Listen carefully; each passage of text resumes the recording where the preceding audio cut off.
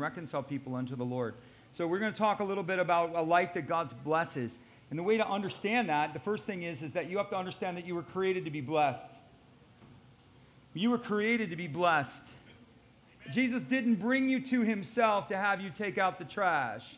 Servitude is part of our relationship, but the relationship is not only subjected to that type of thing. The relationship with the Lord is a communion with him, and God created you to bless you. He created you to love you. The Bible actually calls us vessels.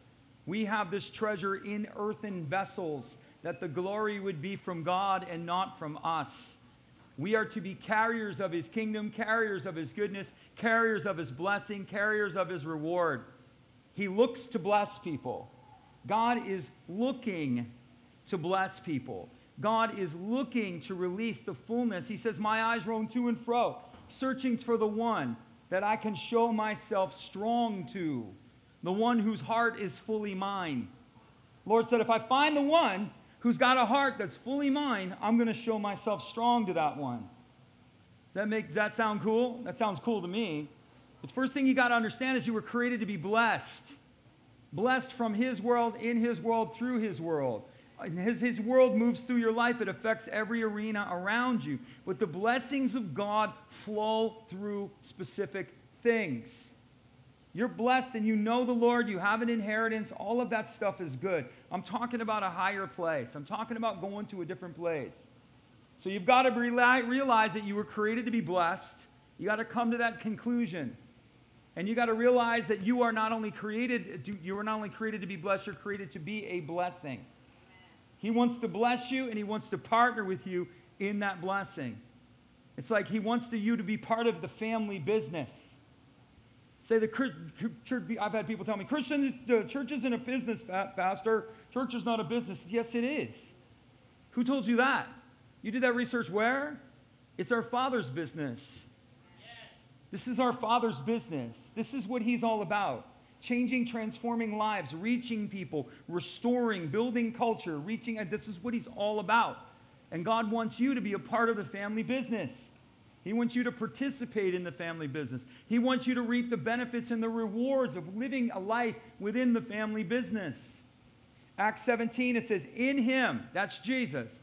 In Jesus, we live, we move, and we have our being. Which means, I'll throw it out there. John 15 is a good place to throw that in there. This is my life verse. Jesus said, if you abide in me, you'll bear much fruit. For apart from me, you can do nothing. He didn't say you can do some things. He didn't even say sometimes you'll succeed. He said, if you're going to live a life apart from me, you're not going to succeed. You're not going to bear the fruit that you were intended and created for you to bear. Apart from me, Kevin, you can do nothing. That means that I need everything I do and everything I am to be a part of Jesus. And I need to be in him, I need him in me, but I need to be in him first. I am the vine, you are the branches. The branch must abide in the vine. And then once the branch is abiding in the vine, you bear much fruit, because without me, you're not going to go very far at all.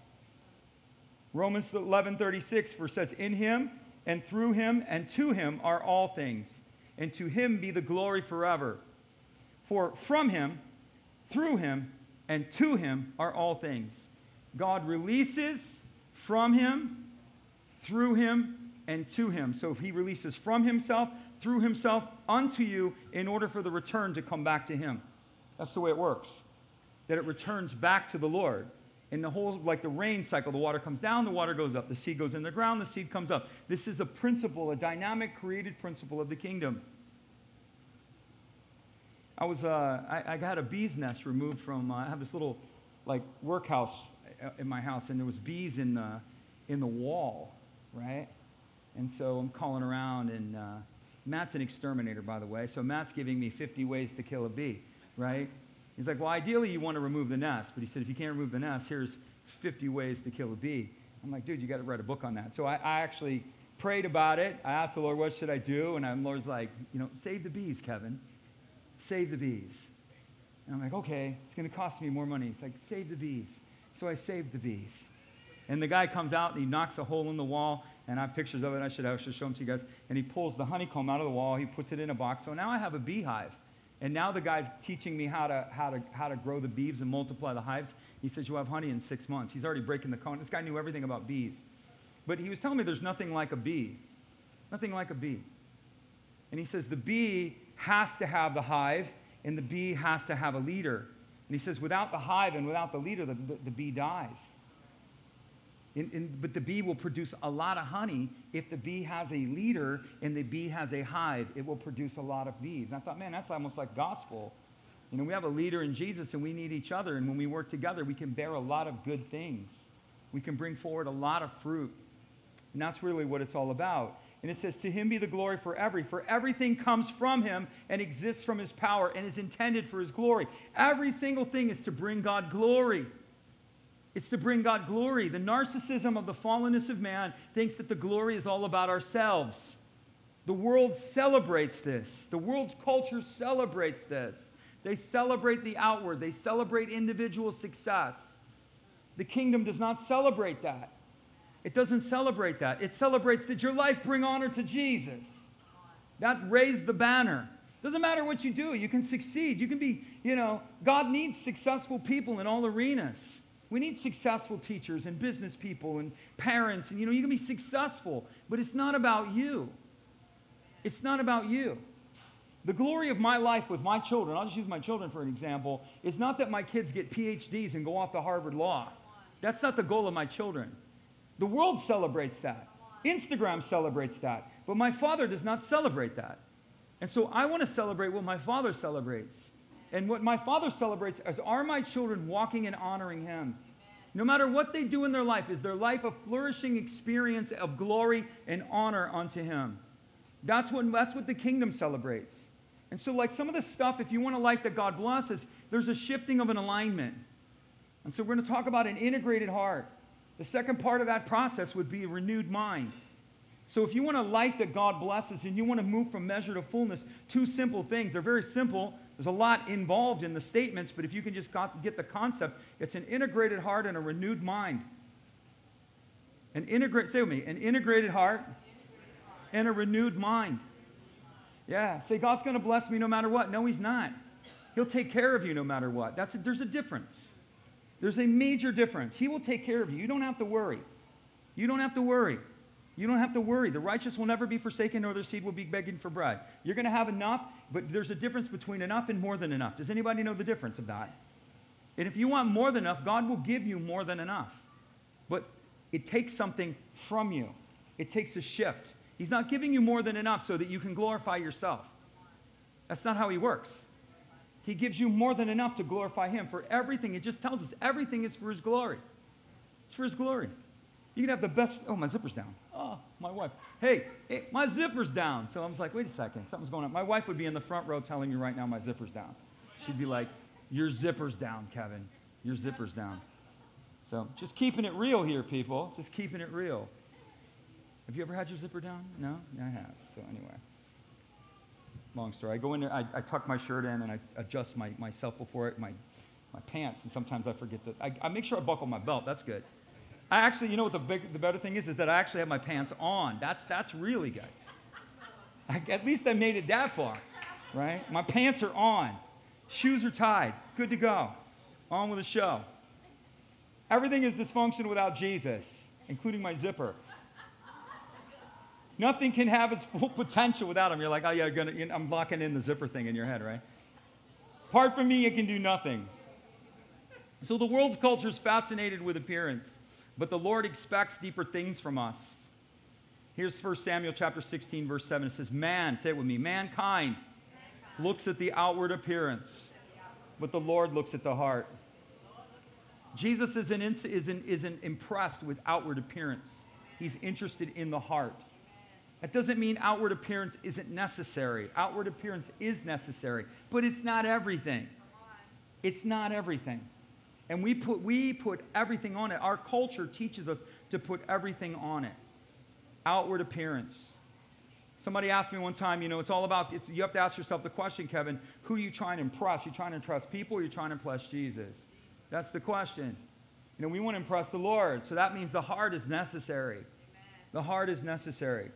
Everything the Lord is doing is to bring your heart into alignment. If you want to know what God is doing in your life, every single thing he is doing, this is how patient the Holy Spirit is he is working with you and working with you to try to bring your heart into alignment.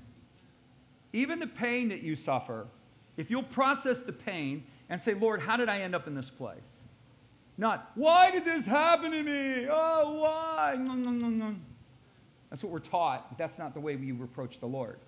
You evaluate the experience. What happened here, Lord? What did I not see? What is the circumstances surrounding this? And there's deeper layers to that. But if you process it even at that level, he's going to start talking to you. He'll start talking to you. And he's like, you didn't align with me, Kevin. You made a decision outside of me. You didn't listen to me. And I'll be like, where did I not listen to you, Lord? Kevin, you didn't, remember your conscience being pushed here? Remember that? Remember me trying to get your attention? And maybe remember you deciding against you remember that, Kevin? Oh. So next time I need to align my heart, right? Lord, why can't I succeed? Why can't I be blessed? What keeps holding me back? There's spiritual things that might be involved there too. But sometimes it's disobedience. We have to take care of the obedience.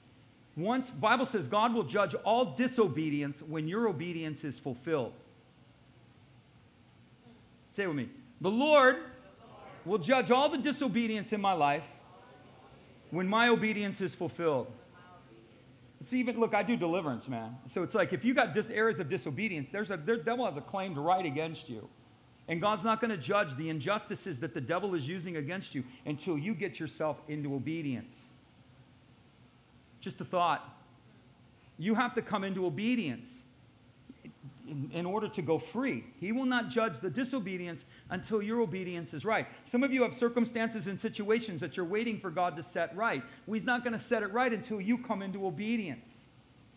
And you know what that one is? That one's a painful one. Sometimes you got to forgive the people that hurt you. I can't forgive them, Lord. I can't forgive them. The Lord's like, well, then I'm not judging what they did. I'm not going to do anything about what they did until you come into obedience. You say, that's not fair. I don't care if it's fair. It's his word. And what God expects from us on the level of forgiveness is he expects willful forgiveness. This is an important thing. We're doing an inner healing class here this morning. The Lord's like, say it. I'm like, all right, I'm going to say it. Say it with me. There's willful forgiveness. And there's emotional healing related to forgiveness. They're different. What God expects is he expects a willful intent. That's what heaven expects, that you would willfully forgive. The emotional side is where the wound is. This is why we trip up all the time. I've forgiven that person, but then you hear the song, about your boyfriend getting married. I heard that you're married now. And you're just like, you're ready to kill somebody, right? You hear the song, you see the place, something happens, and all those emotions are fired, and you feel the hatred of that, and you feel the anger of that, and the devil comes over you and wants to condemn you. Oh, I thought you forgave, and you're like, I thought I forgave. God, help me forgive, help me forgive. Heaven's released you, but the bondage is in the soul, the bondage is in the emotion, and that's where the manipulation is coming from. That requires a different process. But what God expects from you is willful forgiveness. Willful forgiveness. And so you cannot judge yourself by emotional pain. Say it with me. I cannot judge myself related to emotional pain.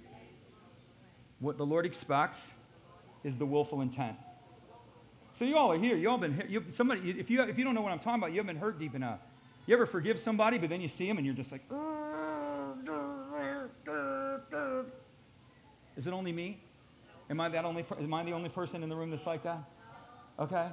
And so that's the differentiation. I'm hurt and I'm damaged and I'm wounded.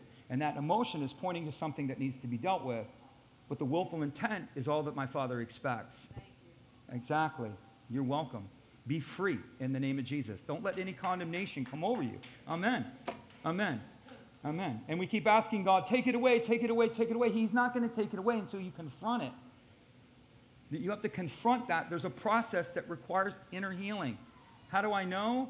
Because I'm not just the president of the, I don't know, I'm one of the clients. I'm the number one client. I understand this. Because I've tried to figure out a way, how do I get this crap out of me, Lord? How do I get free from this? This, if you've set me free, then why am I not free? Another story, another day. This is what he expects. God will judge the disobedience around you when you fulfill it with obedience. Willfully forgive that person. Lord, I willfully forgive them. I release them unto you. They owe me no debt. I release them to you. And I give you permission now to right the wrong. I give you permission to right the wrong. I give you what you asked me for, willful forgiveness. I give you that. There's my offering. I offer that to you. It's an offering, right? Offerings hurt, right? So we offer that to him, and then we give him permission to turn the matter around. And then watch what he does. Then God will begin to turn the matter around. Integrity. So everything that God is doing in your heart is to bring him into alignment. The Bible uses these words. There's going to be a couple different words. Upright in heart, integrity of heart, or the pure in heart. They're all related to the same idea. But God is always talking about the heart, right? This is the conversation that he's having. He's trying to get the heart into alignment.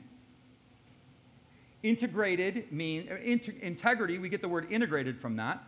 But it means ready, it means aligned, it means whole. We get the word integer, any of you that are into math, right? I try not to talk too much about math on weekends, right? I understand that. Some of you guys that like math, you get the word integer. It means whole, like a whole number, right? Integer, we get it from that. So integrity means ready, aligned, whole, and complete. The church teaches integrity as there was some outward thing where we all stand up straight, we all got our suit on, we got our hair cut tight, we talk right, hallelujah, brother. We perform outwardly with our integrity. And we judge each other whether we have integrity by the outward appearance. Again, not God's culture. God's not looking for the outward integrity. He's looking for the inward integrity. Huh? That's what he's looking for. And integrated, it also means integritas. And there's two places in the ancient world where this word comes up. And it's interesting. If you understand where this word was used, you'll understand what God is trying to implement to us. When a soldier put his armor on, when the Roman soldier put his armor on, he was to stand, and they would have, I forget what they call them, but I don't know, I can't remember what they're called. The guy that would oversee not the general, but there was a Roman name for him, and he would, the centurion, right? Yeah, definitely. And they would stand there, and they would go like this, and they would strike their heart, and they would say, "Integritas, integritas." In other words, my armor is complete. Integritas. And they would strike themselves on the heart. My heart is ready, and my armor is ready. Integritas. That's what they would say. Another thing in the ancient world, the ship has integrity. Some of you are in the Navy. I don't know if they still do this, but they used to say the ship has integrity. What's that mean? The ship's not lying? The ship looks really good on the outside. No, it means the ship is whole. The ship is ready to face the storm. So when God's talking about integrity of heart, he's talking about putting you in a place where you can face the battles in your life. Integritas. You're ready. The ship has integrity. How many knows you're going to go through some storms? Huh? Hello? Right? We go through the storm. We don't sink in the storm. We go through it. Right? And we're like, woo, that was great. I don't know if I want to go through that storm again, but that was a killer ride, man. Remember when that wave looked like it was going to sink us? Boom, but the ship had integrity and we were able to go through. Armor, we're going to fight battles. We have to have integrity within the armor. Integrity, our hearts have to be ready and we have to know, trust our equipment. When God is working in your life and he's trying to bring your heart into alignment, he's trying to get your heart into a whole place so that you can face the inevitable battles. You will have inevitable battles. Paul said, trouble in the city, trouble in the country, trouble. Yes, we have blessing in those places too. We have blessing. But every time Israel took a blessing, they had to go into a fight. God's got blessing for you on the other side of a fight most of the time. This is the misnomer of the church. We think we're going to lay around on like a gurney with a protein shake in our hand, in a remote, watching TV, sipping on a juice box while Jesus brings us the blessing. It doesn't exist like that in the scripture. The blessing is there. The promise is there, but it's on the other side of a fight. On the other side of a fight. You see it with David. How many knows God wanted to deliver Israel from the Philistines? He completely did. But somebody had to go out there and fight their giant. And Saul was too afraid. No, Jesus, just do it for me. Paul's shaking in his tent. The little boy shows up. Says, it's not about you, Saul. It's not about me. It's not even about this nation. It's about the Lord's honor. This is about Jesus. The little boy went forward and on the other side of a fight, and Jesus is like, oh, look at that. Look what my boy can do. Look what I'm going to build something great with this one. Because he understood blessing was on the other side of a fight. He knew that. And blessing, say it with me, blessing, oftentimes is on the other side of a fight. Say this, it might be a fight with myself. It might be a fight with my circumstances. Whatever it is, it's on the other side of a fight. Israel had to go into the promised land. The Lord said, you got to fight. Don't worry, I'm with you. I'm going to fight with you. I'm going to fight with you. And when I fight with you and you win, you're going to learn that you're a winner. You're going to learn that you overcome. That's right. And you're going to learn that you're more than a conqueror. And so Jesus, that's why there's again the story of David. He had a lion and a bear. We all know the story. You've heard that story taught 1,000 times, if not at least 20. If you're even relatively new to the faith, you've heard that taught.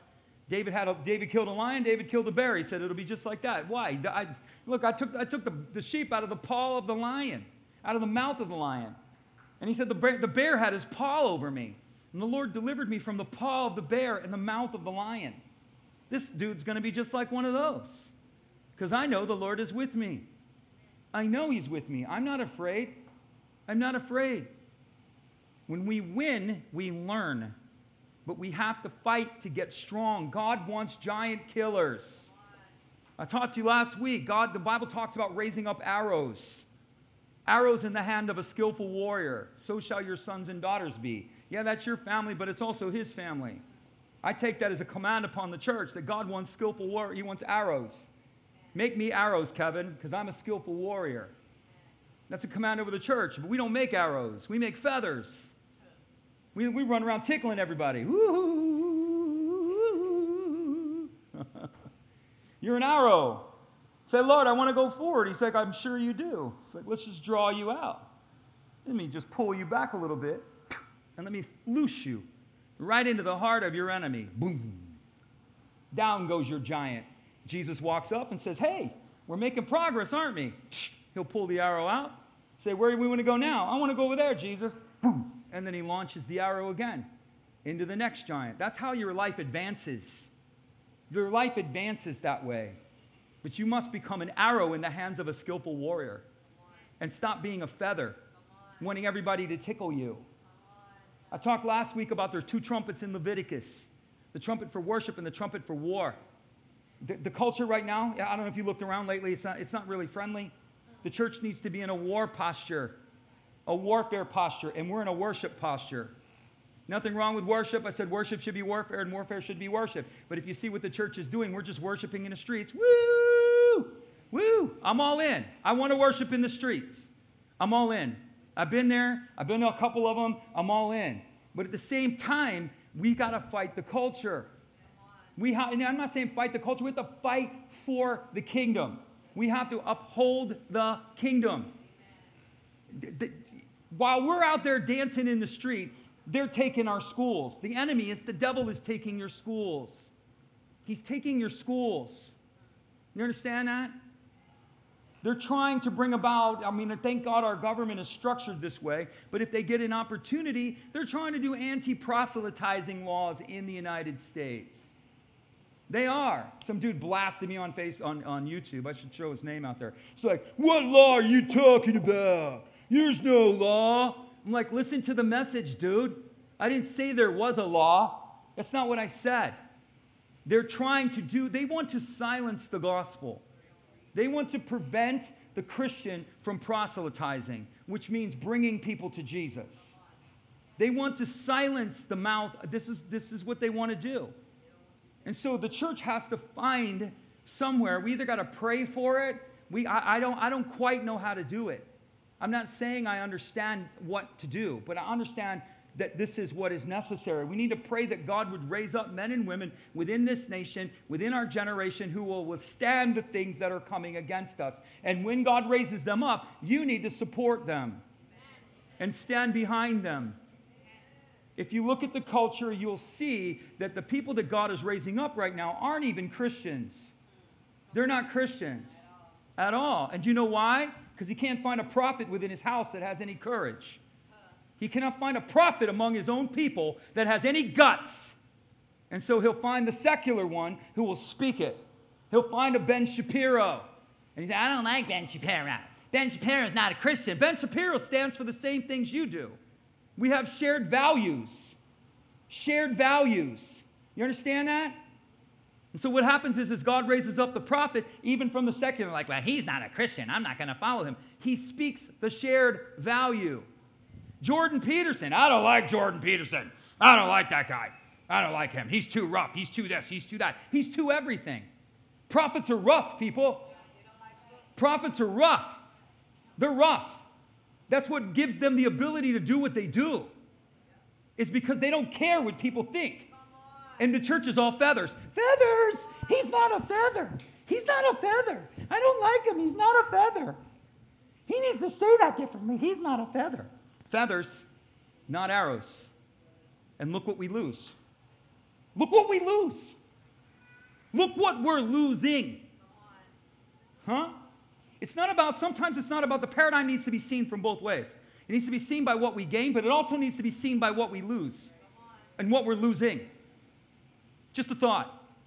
So intercessors, and there's plenty of you in the room, form a group.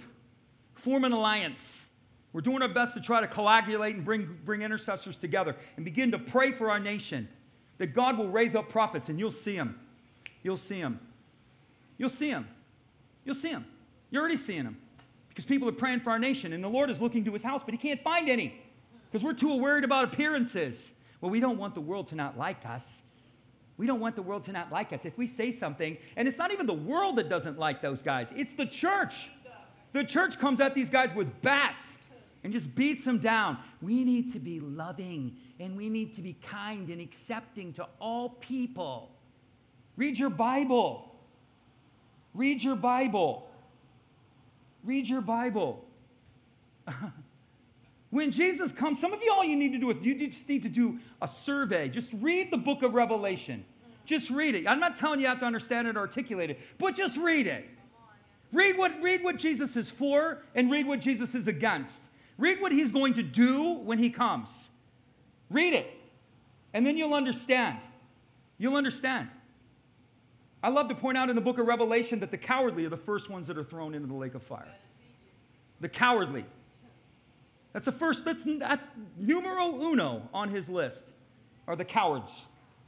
So what does that tell you? It means that Jesus isn't expecting us to be cowards.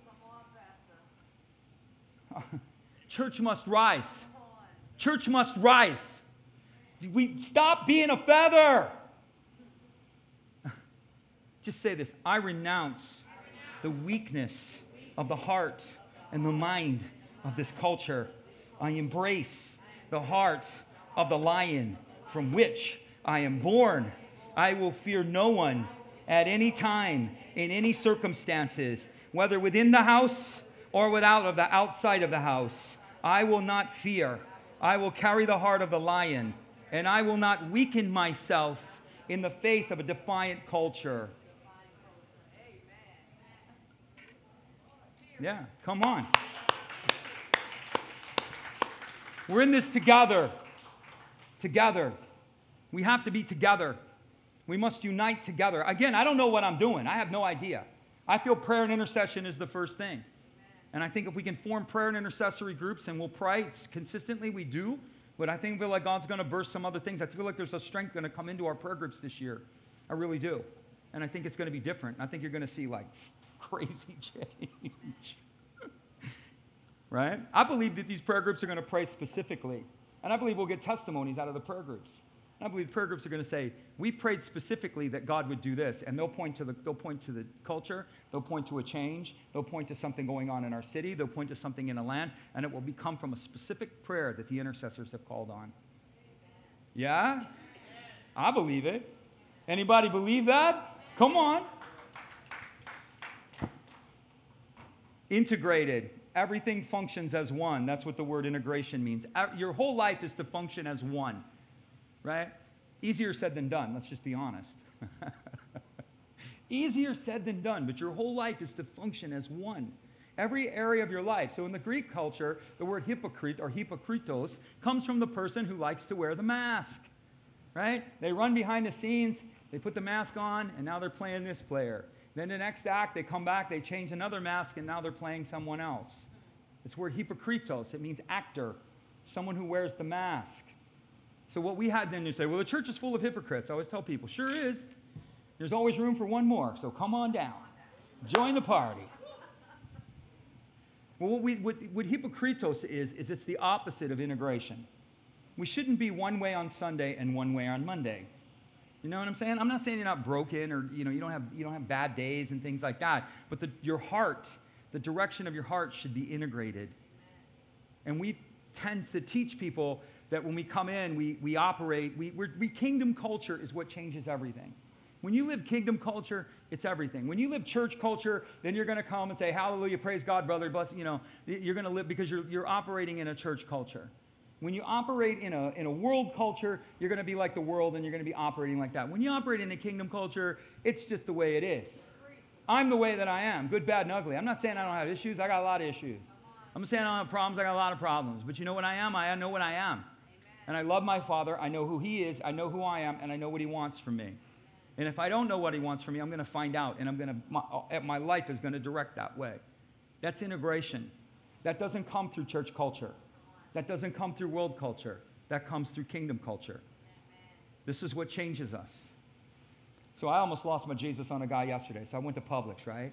I'm going to Publix. Uh-oh, yeah, here we go. I'm walking out of the shopping center. I'm just like, do-do-do-do-do. I'm loving it kind of thing. I'm just kind of like cruising out. I'm like, whatever. My wife wants sushi. I guess the day after Thanksgiving, 2 days after Thanksgiving, she, no more turkey. I want sushi. So I go to Publix and get her sushi.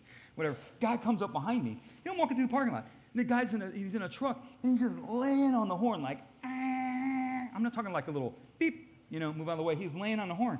I like stop. I look at the guy. And I move the cart over, and I go like this. The dude rolls his window down and just begins to blast me with profanities, right? He was an artist. That guy was a profanity rhetorical artist. He was rhetorically artistic in the way he was cussing me out. And, I'm a dude. So what we get as men is we get an adrenaline rush. That's the first thing that guys get. Guys go into warrior mode real quick.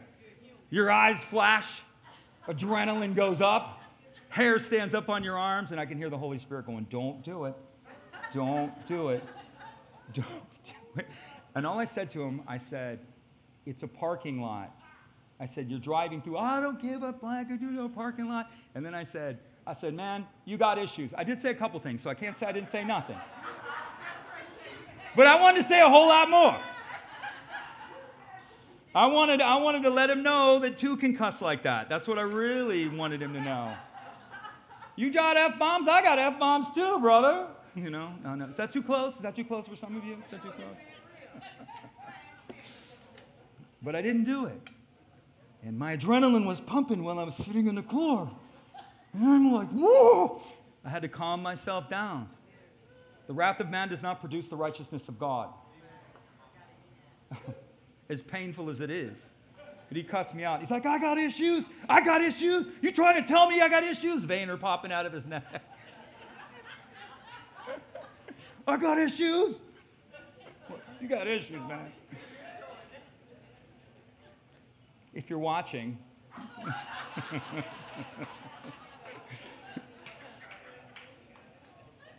Yeah. My point with that is it's not easy. It's not easy. But I'm not going to do it, I'm not going to do it. As much as I want to, and I'm not saying I'm exempt from not doing it. So you might actually see me on time to time where I'm actually over the line. Yeah? You're like, wow, look at him, But it's just real. It's humanity. But like I'm listening to this, I'm like, Lord, and he's like, don't do it, Kevin. Don't do it. And I could hear the Lord going, don't do it. And I'm like, I'm holding the shopping cart looking at this guy. I know, right? My favorite was when the veins were popping out of his neck, going, I got issues. I got issues. You're telling me I got issues? I'm like, bro, look in the mirror, man. Anyway, another story. The pure in heart. So Jesus says this, right? Integrity is to get our lives to function as one, right? So I'm trying to be the same person in that Publix parking lot that I am. Not because I'm trying to do this religiously, but because it honors God. And I know if I open my big mouth, I'm not going to honor the Lord. There's nothing good going to come out of my mouth right now. I'm in the wrong state emotionally. My adrenaline is up. So the best thing is to bite my lip, right? And walk away. As hard as that was, because I want to be the same person then as that, I don't want to be duality. I don't want to be the different person. He says, blessed in the pure in heart, they will see God. What does this mean that we will see God? This is, again, it's integrated heart. The pure in heart, it means unmixed. An unmixed heart, right? And the journey of our lives is to get our hearts from being mixed, to get our hearts from being won over by different things, right? Get our hearts that way. It says an open, and what it means is it's open, honest, trusting, and vulnerable. Now, let's just be real here. The only way you can get open, honest, trusting, and vulnerable with the Lord is to know that you are loved and accepted. And again, a lot of times there's trauma in our lives that prevent us from being open, honest, and accepting. This is why we like religion, because religion doesn't force us to be vulnerable.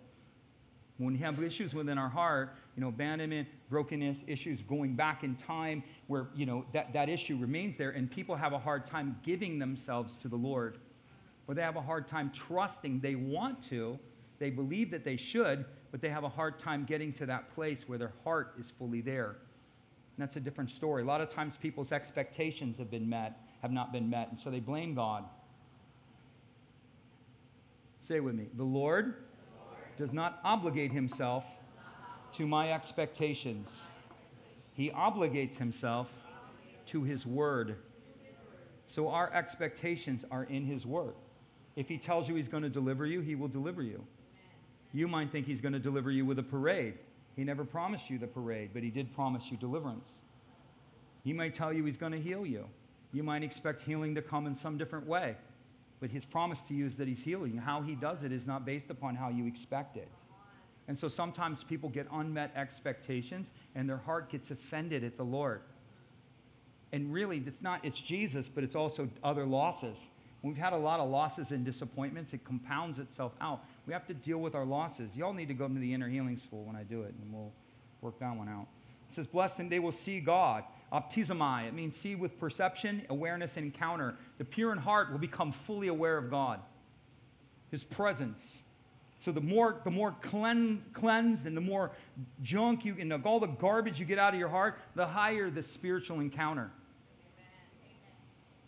It's related to the heart and the junk and the baggage that we carry in the heart. When the heart becomes clear, the spiritual encounter goes up. The awareness goes up. It increases. And so it says they will see God. And it says it's saying radiance, shining, and glowing. A radiant, shining, glowing heart. How beautiful is that? And that's that integration within the heart. A lot of times we have contradictions. That comes back to that whole place of integrated heart. There's integration that we have to do on purpose, and then there's integration that we have to do internally. There's externals to this kingdom, but there's also internals. There's lies that we believe, that you're not loved. Right? Okay, I'll share this with you. Do I have time? I got time. I can finish this real quick. You guys want to hear this? Okay, I need a bigger response than that. Okay. Some of you have heard it before, but you're going to hear it again because it's necessary. The contradictions in your heart prevent you from moving forward. God wants to bless you, but there are contradictions. I didn't say it's in your head. It's in your heart. How do you know this? Because I'm one of the clients. So let me show you this, right? If you don't want normal Christianity, you can get it anywhere. I want kingdom. So that's what I preach. I preach kingdom. You want normal Christianity, you want a juice box and a pinwheel, you can get that all over town. We're arrows here, we're not feathers. That's what we do. We want to be arrows. We want to advance this kingdom. We want to see the fullness of God come into our lives and unto this world. Do we not? Yes? This is what it's about. So I'm asking God different things, and the Lord says to me, I'm asking him about my life, and he says, you have the sin of unbelief. I've shared this before. I mean, I'm offended at that. I'm like, sin of unbelief? I've been following you since I'm 20 years old, Lord. Unbelief? Let's just lap that out. Smack, smack, smack, smack. I'm showing him down all of these moments of faith where I believed him. Of course, he came through, but I put faith on it, Lord. I have put faith on it. And I'm like, so you show me where the unbelief is, I preach your promises. I live your promises. You show me. You know what he says to me? He said, if you believed that I was going to do with your life what I told you I was going to do, you would be living differently. But because you do not live according to what I have told you over your life, you don't believe me. Your life is a reflection of your belief, Kevin. And I've told you this is what I want to do with you. But you live a way that is contrary to what I told you. You have excuses. You have plenty of things that get in the way, but nonetheless, you don't believe me. Therefore, that's the sin of unbelief. It's not the sin of condemnation. There's the sin of, say it with me, there's the sin of condemnation and the sin of misalignment. Most Christians, when you become a Christian, you're free from the sin of condemnation. But most Christians all still carry sins of misalignment. Their lives are not aligned. Through a belief system or willful action or pains or trauma, their lives are not aligned. And so I asked him, I said, where's the root of that? Where does that come from? And he started showing me deeper layers. You know, you don't believe I'm good. If you believed I was good, you would follow me. Well, where does the root believe? Where do I believe the lie from that you're not good? Where do I get that from? And I start backtracking, not cutting at the tree, but trying to find the root of where this is manifesting from in my life. And when I found it, and I'm still finding them, I don't care where. You show me where this is coming from, and I'm going to find the root. This is, going in on this. And so that happened, and then things began to shift. But if you understand what I'm trying to tell you, there's integration issues within the heart. The primary push of this message, I wasn't even planning on going into the heart. I was just going to show you the external things. Do these things and follow the Lord.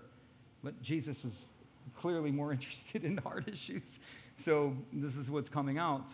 But the point being is that what God wants, we have issues outwardly that we need to do. Some of it's just issues of obedience and alignment. And stop being like everybody else. Stop settling for average when you've been called to be exceptional. Stop being an average Christian when God has called you to be exceptional. Be elite. Stop being average. Be elite. Do the things that your Father says. Stop making excuses. And then the other issue is the internal issues, the things that prohibit us internally. Fear of men, disbelief in ourselves, disbelief in the world around us, hurt, pain, trauma. Every time you step forward, something happens. That's another story. But the integrity, when we have an aligned heart, it enables us to move through the battle, move through the storms.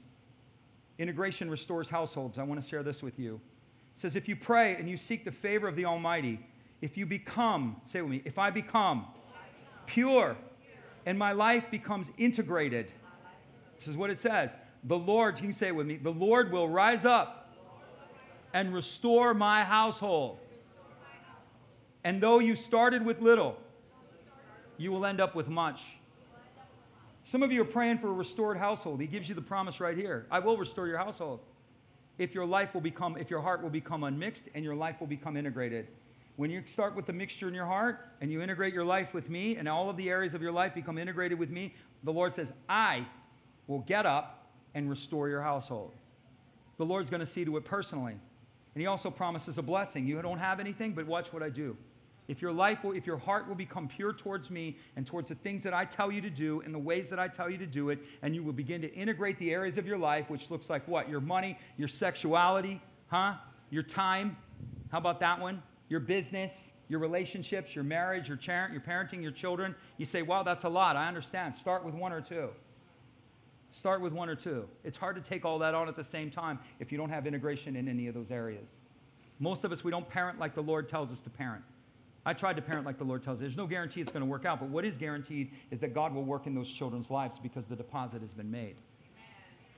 That's true.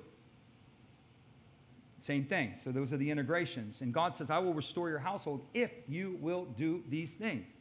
There's a promise with a condition. A promise with a condition. God's going to restore my household. Yes, he will. However, there's some conditions upon that.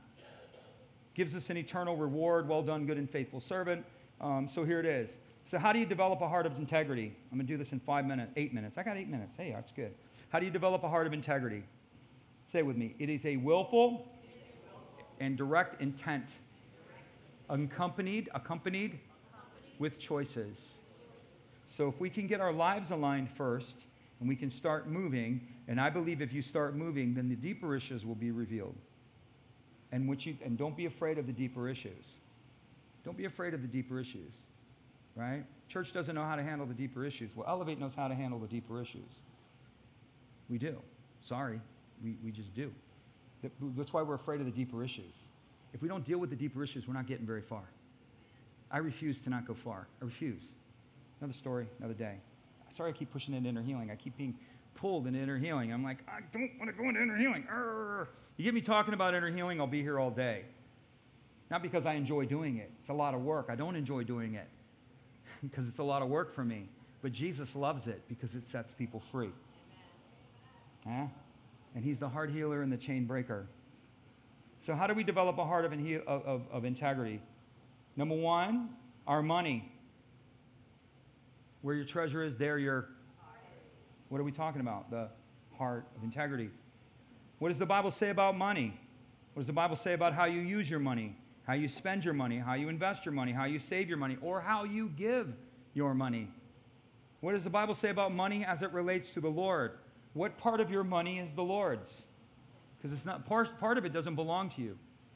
It's devoted. It belongs to Jesus. You don't have to give it. You don't have to give him anything that belongs to him, but it belongs to him. Amen. What part of that? Do you understand what part belongs to him? Do you understand that? So having integrity with your money. Having integrity with your money, right? You have integrity with your money and a blessing of God will begin to flow in your life. Another story. How about your body? What does the scripture say? Do you have integrity with your body? What does the body say about sexuality? I know that's hard in this culture. La vida loca, you know. Woo! Let's do it. Anything and everything. What does the Bible say about sexuality? What does the Bible say about your health, Christian? About how you take care of yourself physically, emotionally. What's the Bible say about that? Your body's a temple. You know what we have? I told my wife, I said, we're all walking around in a milk carton that has an expiration date. Right? Your spirit lives forever, but one day this milk carton's just going to go, time's up, bro. And so we try to extend the shelf life of our milk carton by taking better care of ourselves. Our body's the temple, and we need to see it that way. Yeah? So what does the Bible say? That's an integration. God's will for you is long life. Did you know that? His will for you is good, prosperity, and long life. But he needs a little participation here. You know what I mean? My wife has a saying. She's convinced me of these things. She's like, Kevin, you have one car. And there's not a lot of spare parts laying around, so you better take care of this car. You're traveling through life in one vehicle, and you better take care of that vehicle because there's not a lot of spare parts laying around. And when things go sideways and south physically, it's not a good thing, is it? That's not a good thing. And you know what the doctors know? Not much. Not much. I'm going to trust the doctor. Good luck with that. Let me know how that works out. They're going to med you up. And you'll be pill popping for the rest of your days. That's how that works. No, that med is not working? Well, we'll give you 4 more. Another story. The ways you treat people. How do you treat people better? Let no corrupt communication come out of your mouth, like me at the Publix line. That's what I was trying to do. I really wanted to do it, but I didn't. I celebrate that. Hallelujah. Small victory. But only what is good and necessary for edification, that it might impart grace to the hearer. Speak nice things about people. Be kind, be gracious. Don't talk behind people's back.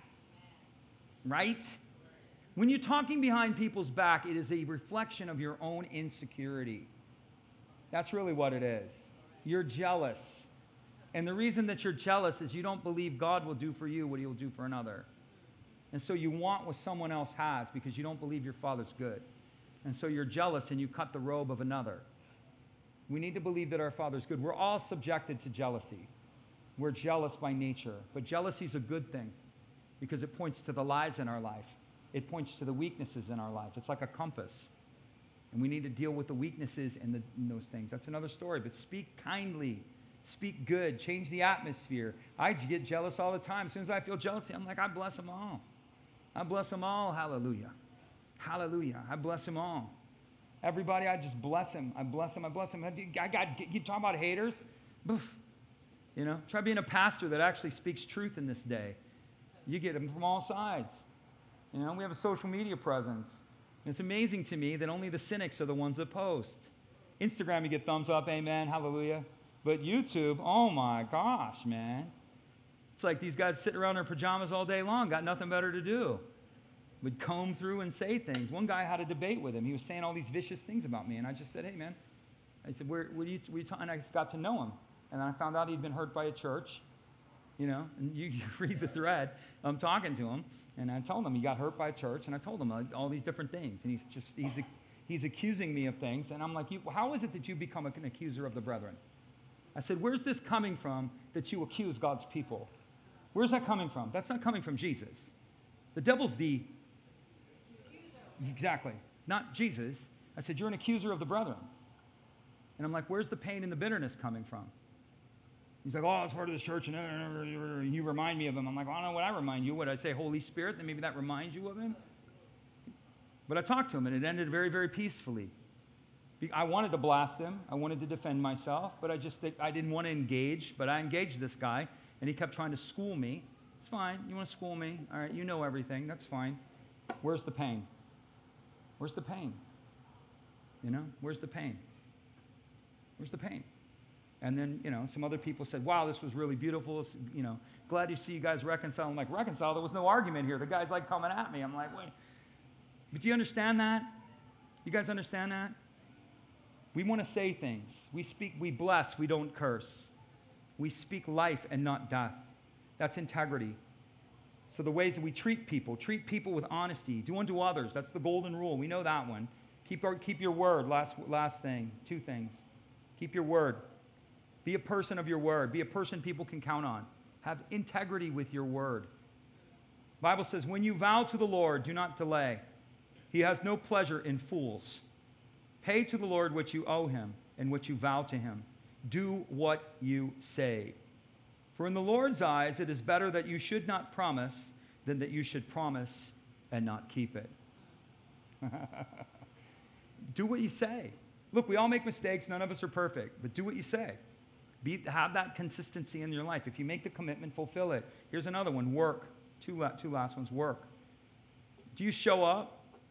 Do you call out? Right? Do you do your job with excellence, or do you just show up and skate by? Do you complain or do you contribute? Are you an asset or are you a liability?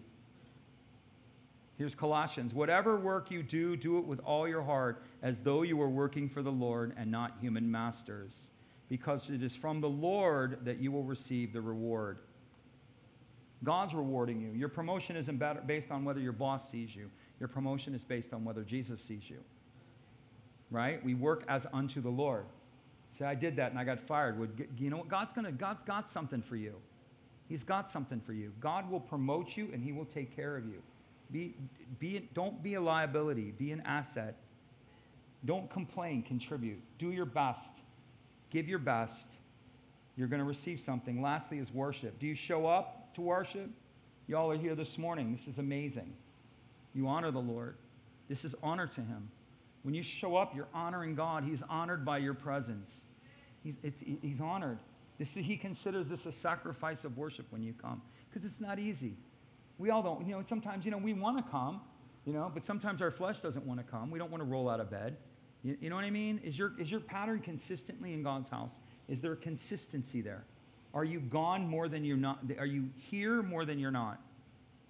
I try to work by the 75% rule. That's an easy rule, 75% of the time you need to be here. Say, I need to be here 100% of the time. Okay, well, go all in on the 100%, but 75%. Yeah? You need to be consistently. Why? Because God's got something for you. He has something for you, and he's honored by your presence. And if it honors him, then we want to give it to him. Do you give? Do you serve? Is Jesus first, or are you? Jesus first as long as nothing else is on the agenda? Is that the case? This is, again, integrating our heart. Our heart is mixed. Lord, I give you all, but as soon as something else comes up, we chase that rabbit. Lord, it's all for you. I want to honor you, but as soon as something comes up, we go down that road, we go somewhere else. This is how the heart gets mixed. We have to have a whole heart when it comes to these things. This is what I'm going to do. I'm not going to be confused or mixed about this. This is what I'm going to do. Come on, we're going to pray and we'll close it right here. You guys want to pray with me? Yeah. All right, let's pray. We're going to say a prayer. Say it with me. Jesus. Come on, you stand up. Stand up with me.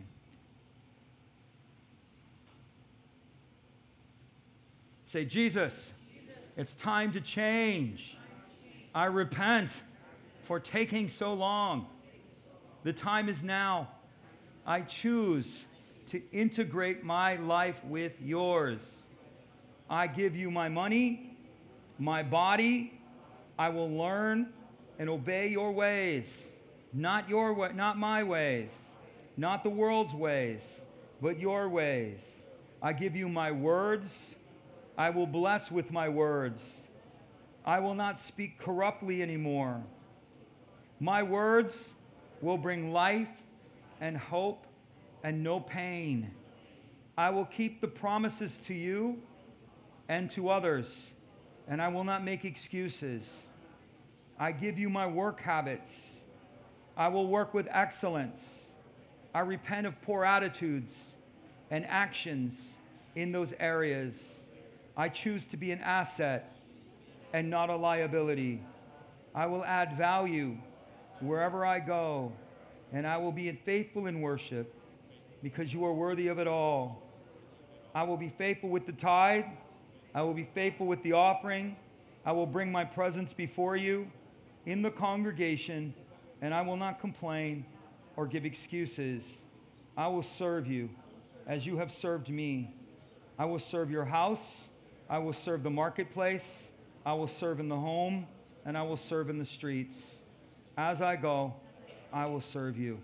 In Jesus' name, amen. Amen.